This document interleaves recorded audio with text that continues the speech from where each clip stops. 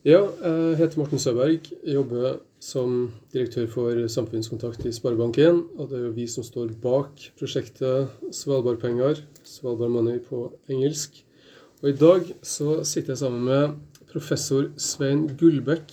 Han er professor i numismatikk, vitskapen om myntar og medaljar ved Universitetet i Oslo. Og utrolig fint at du har tatt deg tid til å være med på en sånn samtale her i dag, Svein, om myntar, både russiske og amerikanske, men med utgangspunkt i Svalbard og den pengepolitiske historien på Svalbard. Så apropos Svalbard, hva slags forhold har du til Svalbard, du som nordmann og med mer? For meg så er Svalbard et eventyr. Det er et fremmed land der oppe i nord, hvor jeg dessverre aldri har vært ennå. Med en morsom industrihistorie, et eget samfunn, hvor man går rundt og beskytter seg mot isbjørner. Det er jo ikke dagligdagskost for de fleste i verden. Nei, det er sant. Og jeg nevnte jo ordet nordmann her. Altså, det er jo et spesielt område i den forstand at det er norsk territorium, men med, hva skal vi si, litt sånn porøse grenser. Det er jo en hybrid på en måte mellom et norsk land og en internasjonal frizone. Men det som er utgangspunktet her nå i dag er jo at det er veldig, veldig vanskelig og bortimot meningsfullt å snakke om Svalbard uten å snakke om Sovjetunionen og Russland. Og det gjelder selvsagt også den pengepolitiske historien på Svalbard, fordi alle gruveselskaper der utferdet jo egne pengesedler, men det var bare i de sovjetiske områdene at vi også hadde mynter, observert mynter. Og det som er kjent og sant er jo at alle sovjetiske Svalbardmynter ble jo slått eller preget i Leningrad. Og det er da inngangen her vår i dag, ikke sant, til å bore litt i den her russiske pengehistorien på sett og vis, og da kommer vi ikke utenom Peter den Store. Så kan ikke du bare fortelle oss litt om Peter den Store? Sånn ABC på 1, 2, 3, så kan vi gå litt mer detaljert til verks etter hvert. Men hvem var han? Hva er det som fascinerer fortsatt ved Peter den Store? Altså, fascinasjonen ved Peter var jo det at han var jo et moderne menneske på en tid hvor det russiske riket på ingen måte var moderne, det var heller det motsatte. Det var jo middelaldersk. Og når han på en måte kom til Irkeborg, når han kom til makten, så hadde han ideer om at her måtte det moderniseres, her måtte det gjøres noe, effektiviseres, standardiseres. Og da dro han til Europa. Og han tilbragte jo 18 måneder hvor han reiste rundt inkognito nærmest, og traff folk, jobbet ved skipsverft og fabrikker i Nederland og England, tok med seg både ideer og folk tilbake til Russland, og satte i gang en reformbevegelse som vel knapt har sidestykke i en moderne, eller tidlig moderne stat. Og han utviklet seg ikke bare til å være en reformator og samfunnsbygger av rang, men det er vel sikkert også rett i ettertid å se på han som en slags monetær strateg. Så kan du bare si litt om hvordan han definerte pengeenheten i Russland, hvordan han etter hvert også fikk bygd og konstruert et myntverk som fortsatt står. Titallssystemet er et stikkord her. Altså vi snakker jo her om tiden rundt år 1700. Slutten av 1600-tallet, begynnelsen av 1700-tallet. Og frem til da så hadde Russland, dette enorme riket, hadde et veldig rudimentært eller primitivt mynt- og pengevesen. Det var i prinsippet tuftet i stor grad på selvhushold og naturalhushold, og i det største delen av pengebruken foregikk i varer og tjenester. Og så hadde man hadde mynter som vi i dag kaller for dråpekoppbekker, som det var primitive sånn ovalt formede små sølvmynter, hvor man hadde en rytter til hest på den, altså en rytter på forsiden, og så hadde man en kyrillisk innskrift på baksiden. Og disse så primitivt slått og produsert at den kyrilliske skriften, den ofte bare delvis lesbar i form. En moderne stat, som vi på en måte har i vår europeiske tradisjon, den krever et mynt- og pengevesen som fungerer, og som effektivt, og som man kan stole på. Sånn at Peter den Store adopterte på mange måter et europeisk myntvesen som hadde vært etablert i Europa da på mange måter siden gresk og romersk tid. Opp gjennom middelalderen hadde det blitt sofistikert, og på denne tiden så var det jo pengevesen i europeiske stater som både var papirbasert, tuftet på da verdier i gull og sølv, og en lang rekke forskjellige valører. Sånn at pengene kunne brukes i alle deler av samfunnet, av alle som bodde og levde i det samfunnet. Dette ville Peter oppnå, så da tok han og adopterte den modellen. Ja, men som sagt, han ikke bare adopterte, han fikk jo vel også importert sånn faktisk utstyr til å slå mynt fra Tyskland, fra Nürnberg, men det var jo en sånn stegvis prosess her. For å få etablert et pengevesen som på stell, så må du rett og slett utøve makt i form av definisjonsmakt. Du nødt til å avgjøre hva pengeenheten du nødt til å bygge institusjoner, og alt det der kom jo på plass under Peter den Store i tur og orden. Absolutt, og for å være litt mer detaljert da, så innførte han en hovedmynt som var rubel, som var av samme standard, samme verdi som europeiske dalere eller talere, altså store sølvmynter, hvor han plasserte sitt eget portrett på forsiden, og da den store russiske dobbelthodede ørnen på baksiden, som da skuer utover det store riket begge veier, østover og vestover. En praktfull mynt i europeisk tradisjon, men det han gjorde som ennå ikke var gjort i Europa, var at han baserte sitt myntsystem. Han definerte det som et titallssystem, et desimalsystem, som gjorde at en rubel var verdt 100 kopek, og kopeken var en liten kobbermynt, og så hadde man da 5 kopek, 2 kopek, 5 kopek, 10 kopek, og så hadde man da halvrubel og kvartrubel og rubel. Et standardisert system som alle kunne bruke og forholde seg til. Samtidig så det helt riktig som du sier, så regulerte han pengeomløpet. Han sa det at all utenlandsk mynt skulle ikke være gyldig innenfor det russiske riket. På den måten så hadde han lagt grunnlaget for sin egen utmynting, og da ved å trekke inn den utenlandske mynten, smelte det edelmetallet om, og bruke det til egen utmynting.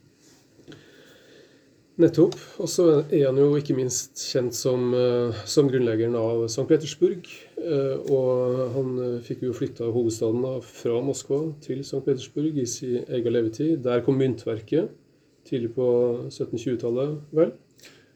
Først så begynte han utmynting i Moskva. Etablerte et større myntverksted i Moskva, og så etter hvert så flyttet han det over.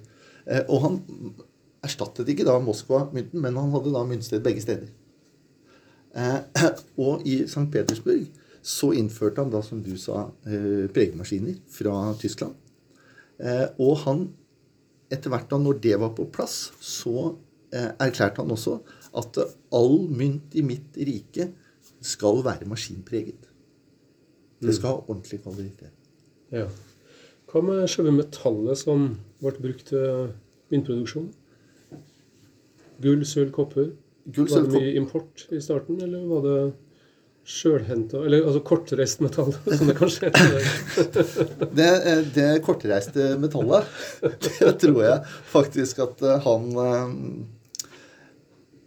gjerne ville ha. I så måte så ønsket han seg et bærekraftig kortreiste metall. Men det vet vi ikke så mye om. Men han hadde ingen kjempestore metallressurser innenfor riket. Sånn at en stor del var utenlandsk metall som han brukte. Og myntsystemet, de myntene som ble preget, var i hovedsak sølv og kopper. Kopper hadde de mye av. Sølv hadde de mindre av. Gull var fortsatt mangelvare. Men her prøvde han faktisk, han var veldig bevisst dette, så han la til rette for gruvedrift. Sånn at det skulle være en nå mister jeg litt ord her, sånn at gruvedriften skulle være en industri i landet. Ja, som folk kunne da gjøre uten, altså nærmest fritt å få rettigheter til de forekomster som de faktisk fant. Nettopp, så han prøvde egentlig å gi den er sagt Gud og hvermann incitament til å starte med gruvedrift, men med siktemål på å få metaller til penger, til mynt, til selve pengestellet. Ja. Også selvfølgelig til økonomien generelt. Ja. Og han etablerte noe som han etablerte et skattkammer. Et statlig skattkammer hvor han sparte i juveler, smykker, edelmetall, kunst, som da var en slags nasjonens gullbeholdning. Nettopp. Og så går jo tida sin gang. Han forsvinner ut av historien. Vi får revolusjonen. Byen skifter jo navn flere ganger. Petrograd og så selvfølgelig Leningrad. Men dette myntverket, det holder jo fram. Det har samme kjernefunksjon gjennom tida, også inn i Sovjetunionens æra. Altså, men penger er jo litt sånn enestående historisk sett. Fordi man kan ha kriger, man kan ha politiske uroligheter, man kan ha kriser av forskjellige slag, men en pengestandard, den pleier å leve gjennom disse krisene og krigene. Og det samme gjør myntverkene. Et myntverk som ble etablert, USA, Philadelphia, første myntverket, er i dag hovedmyntverksted i USA. Kongsberg i Norge, etablert i 1686, før Peter den Store gjorde det, er jo fremdeles i drift. Så dette er institusjoner som har en stor holdbarhet. Og da kommer jo samtalen vår, om ikke annet, fram til andre verdenskrig.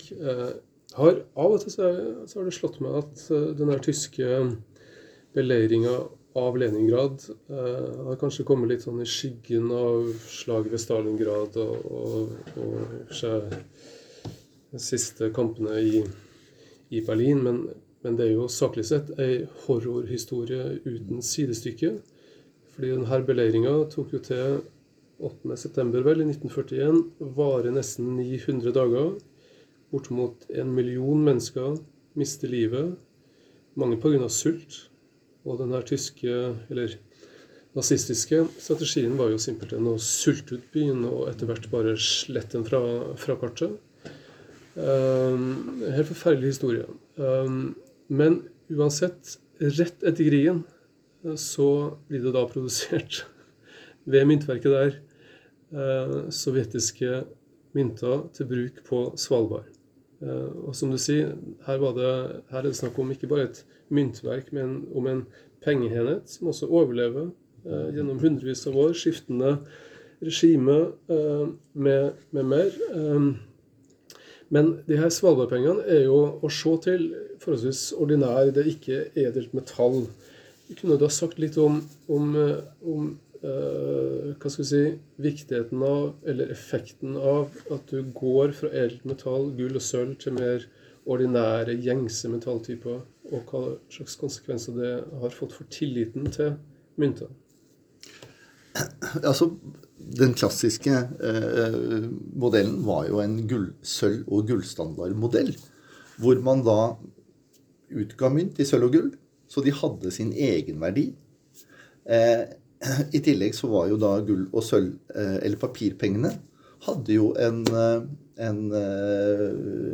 hadde utgangspunkt i en stats edelmetallressurser, og staten kunne ikke utgi mer papirpenger enn de hadde en andel da i gull eller sølv i sine hvelv, som dannet grunnlaget for hele det økonomiske systemet, eller pengevesenet i landet. Men det klarte man jo ikke å opprettholde når inflasjonen tok tak, og når pengene på en måte, når samfunnene vokste i større takt enn det gullutvinningen gjorde i verden, så gikk man da etter hvert, etter en litt trøblete periode på begynnelsen av 1900-tallet, så gikk man da over til kobber- og kobbernikkpenger, altså fiat-penger, som vi ofte kaller det, og papirpengene fikk da sikkerhet i statens produksjonsmidler. Og i Norge var det jo selvfølgelig da Finansdepartementet, Norges Bank, som garanterte for pengenes verdi.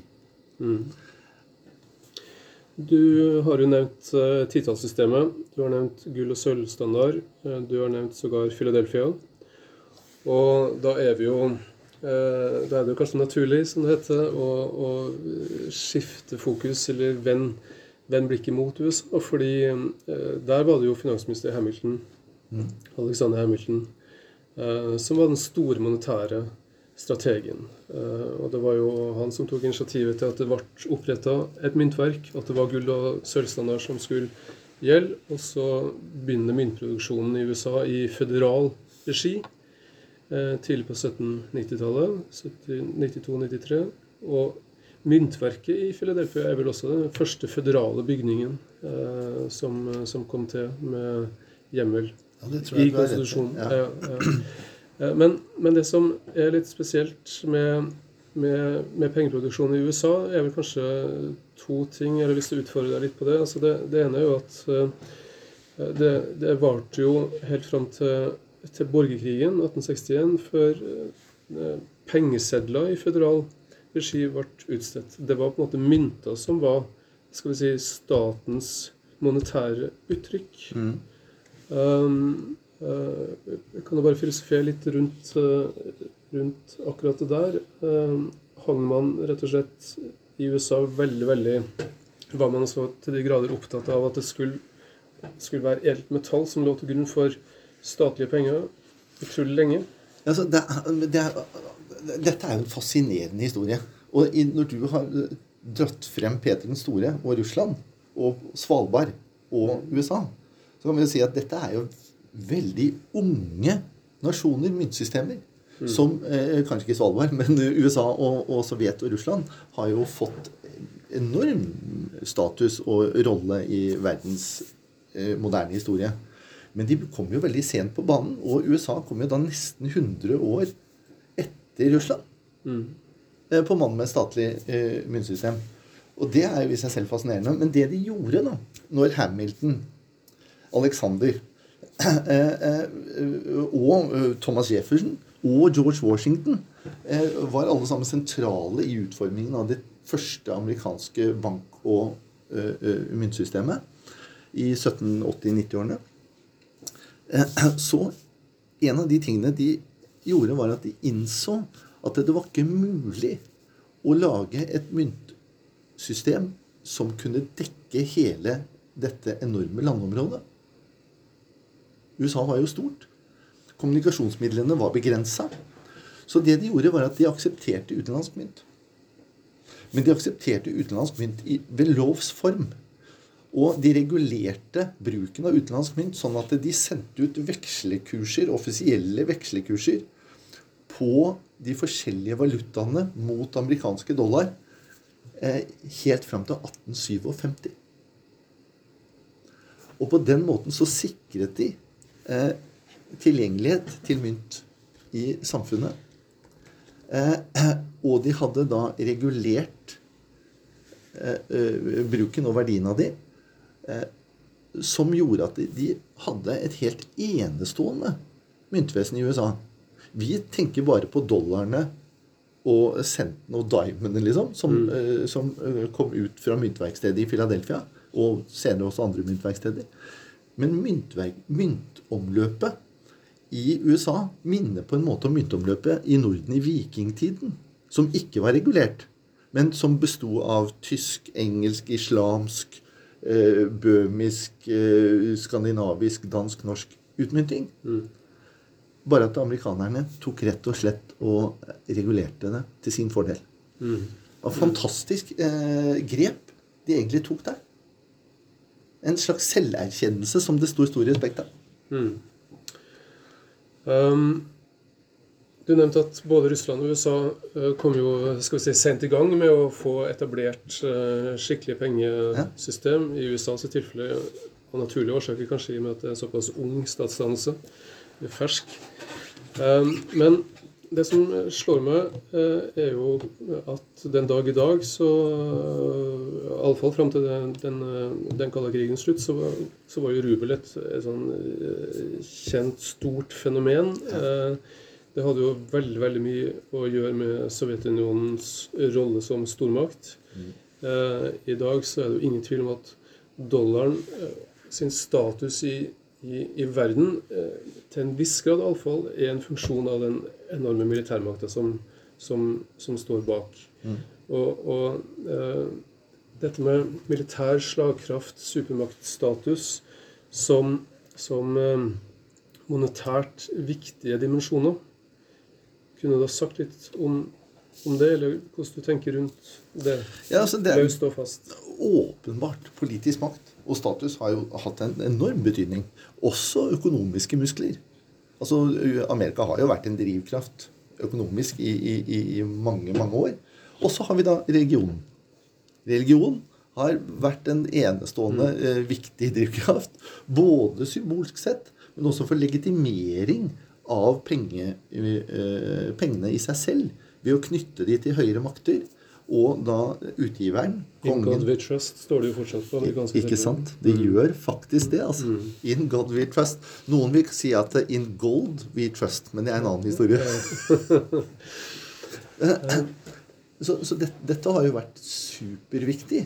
Men får jeg lov til å komme med en ting som bare slo meg, fordi du nevnte jo et par ting. Du nevnte jo for meg dette med denne forslaget om å lage en milliard, a billion dollar coin, for å slette statsgjelda.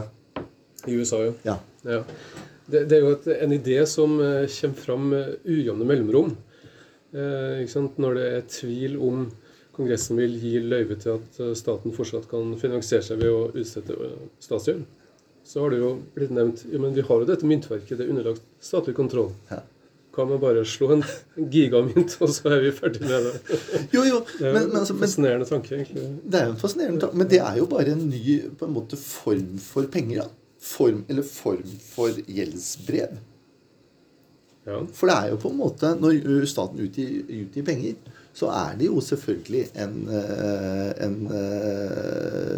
et lån, kan man betrakte det som. Ja, i balansen til for eksempel en sentralbank, så jo ofte selv og mynt kategorisert som gjeld til publikum. Jeg hadde en fantastisk opplevelse med Torkjell Berrumsen. Vi spilte inn en film om Berrumsens pengebinge i kjelleren, blant annet i Norges Bank. Og så skulle vi filme makulering av pengesedler. Så stod det en pall med pengesedler der, og vi stod og ventet på at de rigget det til, og så kikket vi på denne. Det var faktisk 1 milliard kroner i tusenlapper, ubrukte. Så vi hoppet opp på den tusenlappen, satte oss på pallen, og så begynte vi å filosofere. Og da det liksom sånn, i Norges Bank så var ikke det var bokført som papir. Ja. Det ble ikke bokført før det ble satt i omløp, ikke sant? Det naturlig. Ja. Men altså, hvor mye 1 milliard? Det var noe vi spurte oss. Altså, hvis du skal få 1 milliard, Morten, så må du tjene 1 million i året i 1000 år. Og da har du ikke betalt skatt engang. Så før slaget ved Stiklestad, altså, måtte du vært i gang. vært i arbeid. Snakke om arbeidslinje. Ja. Nei, det store tall. Jeg har jo lært eller hørt, har ikke testet det, at det tar 18 år å telle til 1 milliard. Ikke sant? men det var et sidespor, men det var et litt sånn sidespor. Jeg tenkte at tilbake til en Svalbardmynter. Så det bare slo meg, fordi i USA, før de fikk det statlige føderale myntsystemet og myntvesenet, så ble det jo preget mynt og utstedt pengesedler i USA. Men da av de uavhengige statene, ikke sant?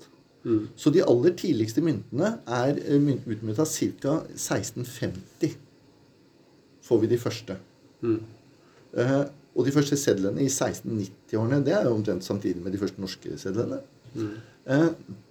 Så her har vi en lang historie, og brokete historie, hvor de prøver og feiler, og regulerer og ikke regulerer, og etc. Massachusetts for eksempel, som utgav mynter i 1652, lå under britisk styre, og de passet på da å slå de første myntene under den britiske borgerkrigen. Så fikk britene orden på tingene igjen, og så sa britene at nei, dere får ikke lov til å utgi mynter, fordi nå dette slutt, og nå det en ny æra, så fra nå av så får de ikke lov til å utgi mynter. Men da fortsatte de, bare at de slo myntene på samme årstall.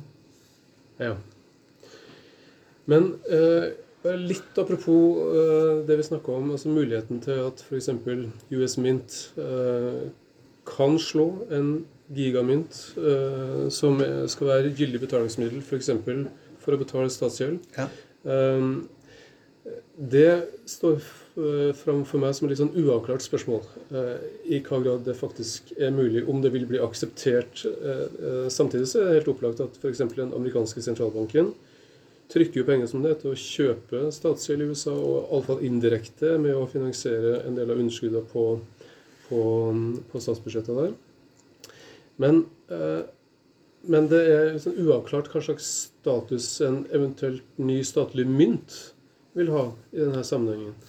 Og så, dersom vi skal prøve å gå inn mot et slags sånn landingspunkt her, så tenker jeg for min egen del at det vi kanskje er i ferd med å oppleve nå, jo likevel en slags sånn renessanse, tross alt, da, for mynten som urpenge. Og du ser det særlig i samband med forskjellige kryptovalutaer, ikke sant, som ofte har ordet coin som en del av selve navnet. Men kunne du sagt litt helt på tampen, kanskje så filosofert litt høyt rundt forskjellen mellom seddel og mynt i vår tid. Altså, en sånn åpenbar forskjell jo at hver seddel unik i den forstand at den har et eget serienummer, mens mynter i større grad, for å si det sånn, lik. Kan du spinne videre på noen løse tanker rundt det her? Forskjell mellom seddel og mynt. Løse tanker. Hvis jeg får lov til å ta utgangspunkt i din milliarddollarmynt igjen, ja, selvsagt. Så jo det som mynt, så jo den ubrukelig. For du kan jo ikke tasse ned på Manhattan og stille deg i køen og kjøpe en sandwich, liksom. Det ville vært en dårlig idé. Da kan du kjøpe hele menyen. Ja, du kan kjøpe store deler. Nei, så mynt vil det jo selvfølgelig ikke være. Nei. Det vil være et symbol, tenker jeg. På samme måte som bitcoin jo ofte fremstiller seg i bilder og i sånne lekre tredimensjonale utgaver på nettet. Når man kikker på internett, så har man denne bitcoinen i forskjellige designvarianter, men som begynner å nærme seg en standardisert utgave nå, har jeg sett. Det jo helt så langt fra virkeligheten som du kan komme, for det jo en ren digital valuta. De skal jo ikke tas på i det hele tatt. Men det håndfaste, det papir, metall og urmynt, jeg tror du inne på noe veldig vesentlig her. Altså fordi metall har jo i seg selv en egenverdi. Det håndterlig, du kan ta på det, du kan føle på det, du kan til og med lukte på det. Det skinner hvis det av edelt metall. Det har noen kvaliteter som uedelt metall ikke har. Det tilgjengelig i begrenset mengder, så det ikke alle som kan ha dette. Det noe som bare de færreste kan smykke seg med, for å si det sånn. Og så dessuten så det noe grunnfast, noe solid. At det går ned til gruvedrift, berg, grunnstener i vår tilværelse. Og arbeid. Sånn at jeg tror det at det du kaller urpengene, urkapitalen, vil nok symbolsk sett, vil nok veldig lenge i uant fremtid være mynten. Uansett hvor mye digital valuta, og nå jo papirpenger på vei ut. Men det klart at for at den skal ha en verdi ute i samfunnet, så må den være standardisert. Den må være ensartet, ha samme verdi, være gjenkjennelig. Folk kan bruke den, også blinde skal kunne bruke den, ikke sant?